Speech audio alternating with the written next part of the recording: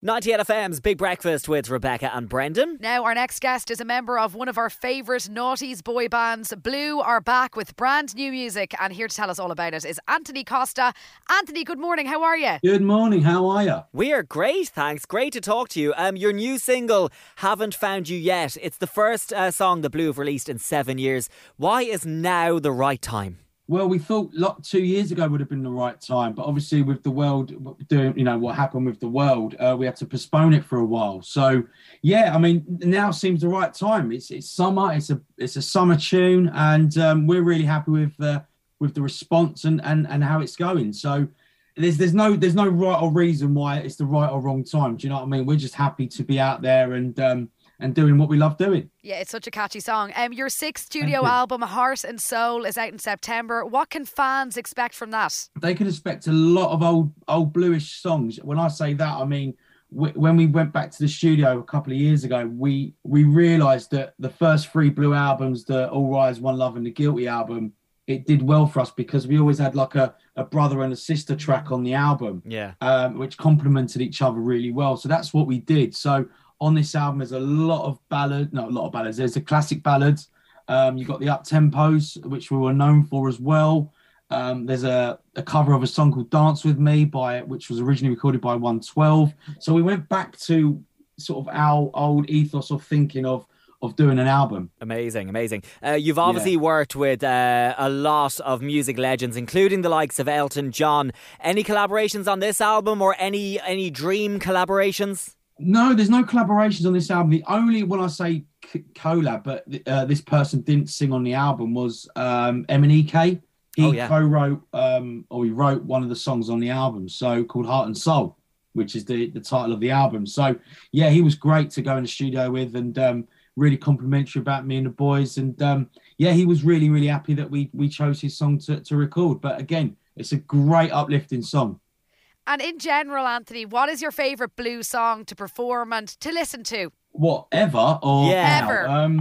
I think you have to go back to one of the classics in it. I love performing "Sorry Seems to Be," and I love "One Love" as well, because "One Love" was the song that sort of catapulted us to that extra step of the fame, so to speak. So yeah, "One Love" always holds a special place in my heart. "Guilty" is also a great song. Yeah, great song as well. Guilty, fantastic. Yeah, we don't do it as much for some reason. I don't know why. When we tend to do gigs, we tend to do the up-tempo songs because you don't want to bore the audience with loads of ballads, which I'm not saying it's a boring song. It's not a boring song at all. No.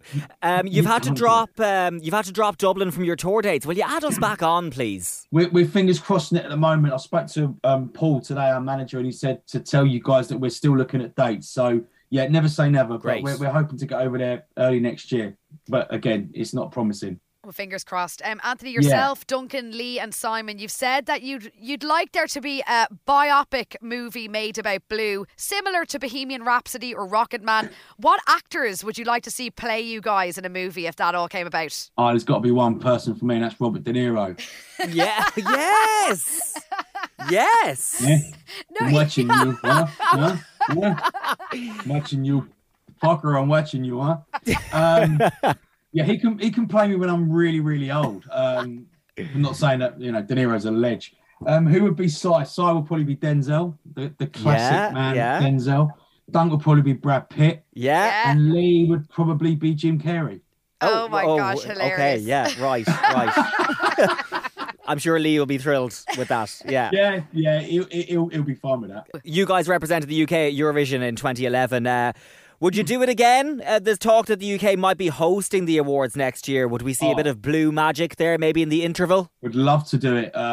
Definitely. To be a part of Eurovision was an amazing achievement and an honour for us because we got to represent our country in a song contest. But never say never. I don't think we'll ever probably go in for to do it again. But to be a part of it, if it did come back to the UK next year, would love to be it's like a nostalgic section. They should do a nostalgic section. So like us, Bucks Fizz, Brotherhood of Man, Katrina and the Waves, Sonia. Do like a big old montage. You've thought about this, Antony, I can tell.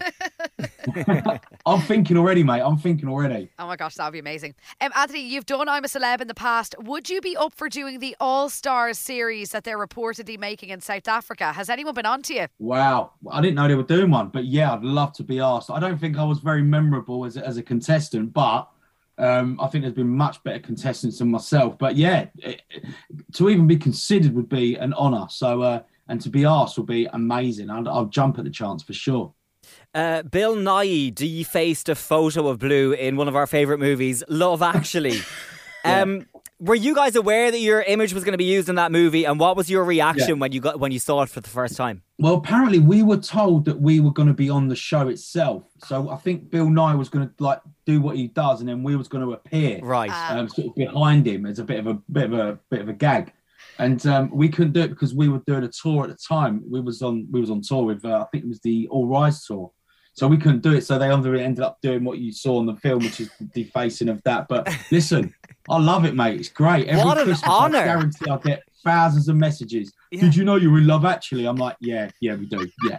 Like, if you could pick to be in any movie ever, it would be Love Actually. Come on. Yeah, that's amazing. True. It's a great film. Yeah, it is. Superb film. Antony, we recently had a chat with Paul from S Club 7, who's now working as a psychic detective. He gave myself and Brendan readings. We thoroughly enjoyed them. Are any of you guys, or any of the members of Blue Psychic, or do any of you have any hidden talents that you'd like to explore if you weren't doing the music thing? I would love to... I love doing impressions, so I'd love to go on a journey. I'm really fascinated about accents. Okay. How accents come about, and I'm quite good at picking up accents as well, because I've done a few shows over the years. So I'm really fascinated by accents. I know it sounds really boring to the listeners, but for myself, I just find it, why do I talk differently to someone that lives like an hour and a half up from, on a motorway, and, it's like Birmingham or Birmingham to Manchester or even Dublin, like yourself. Yeah, are you good at a Dublin accent? Different accents. It'd be mad, it'd be crazy. Are you good at a Dublin accent? Can you give us a go? Don't mind it, it's all right. It is all right. Well done. Only because The Commitments was my favourite film. Oh, very good, very good. Yeah.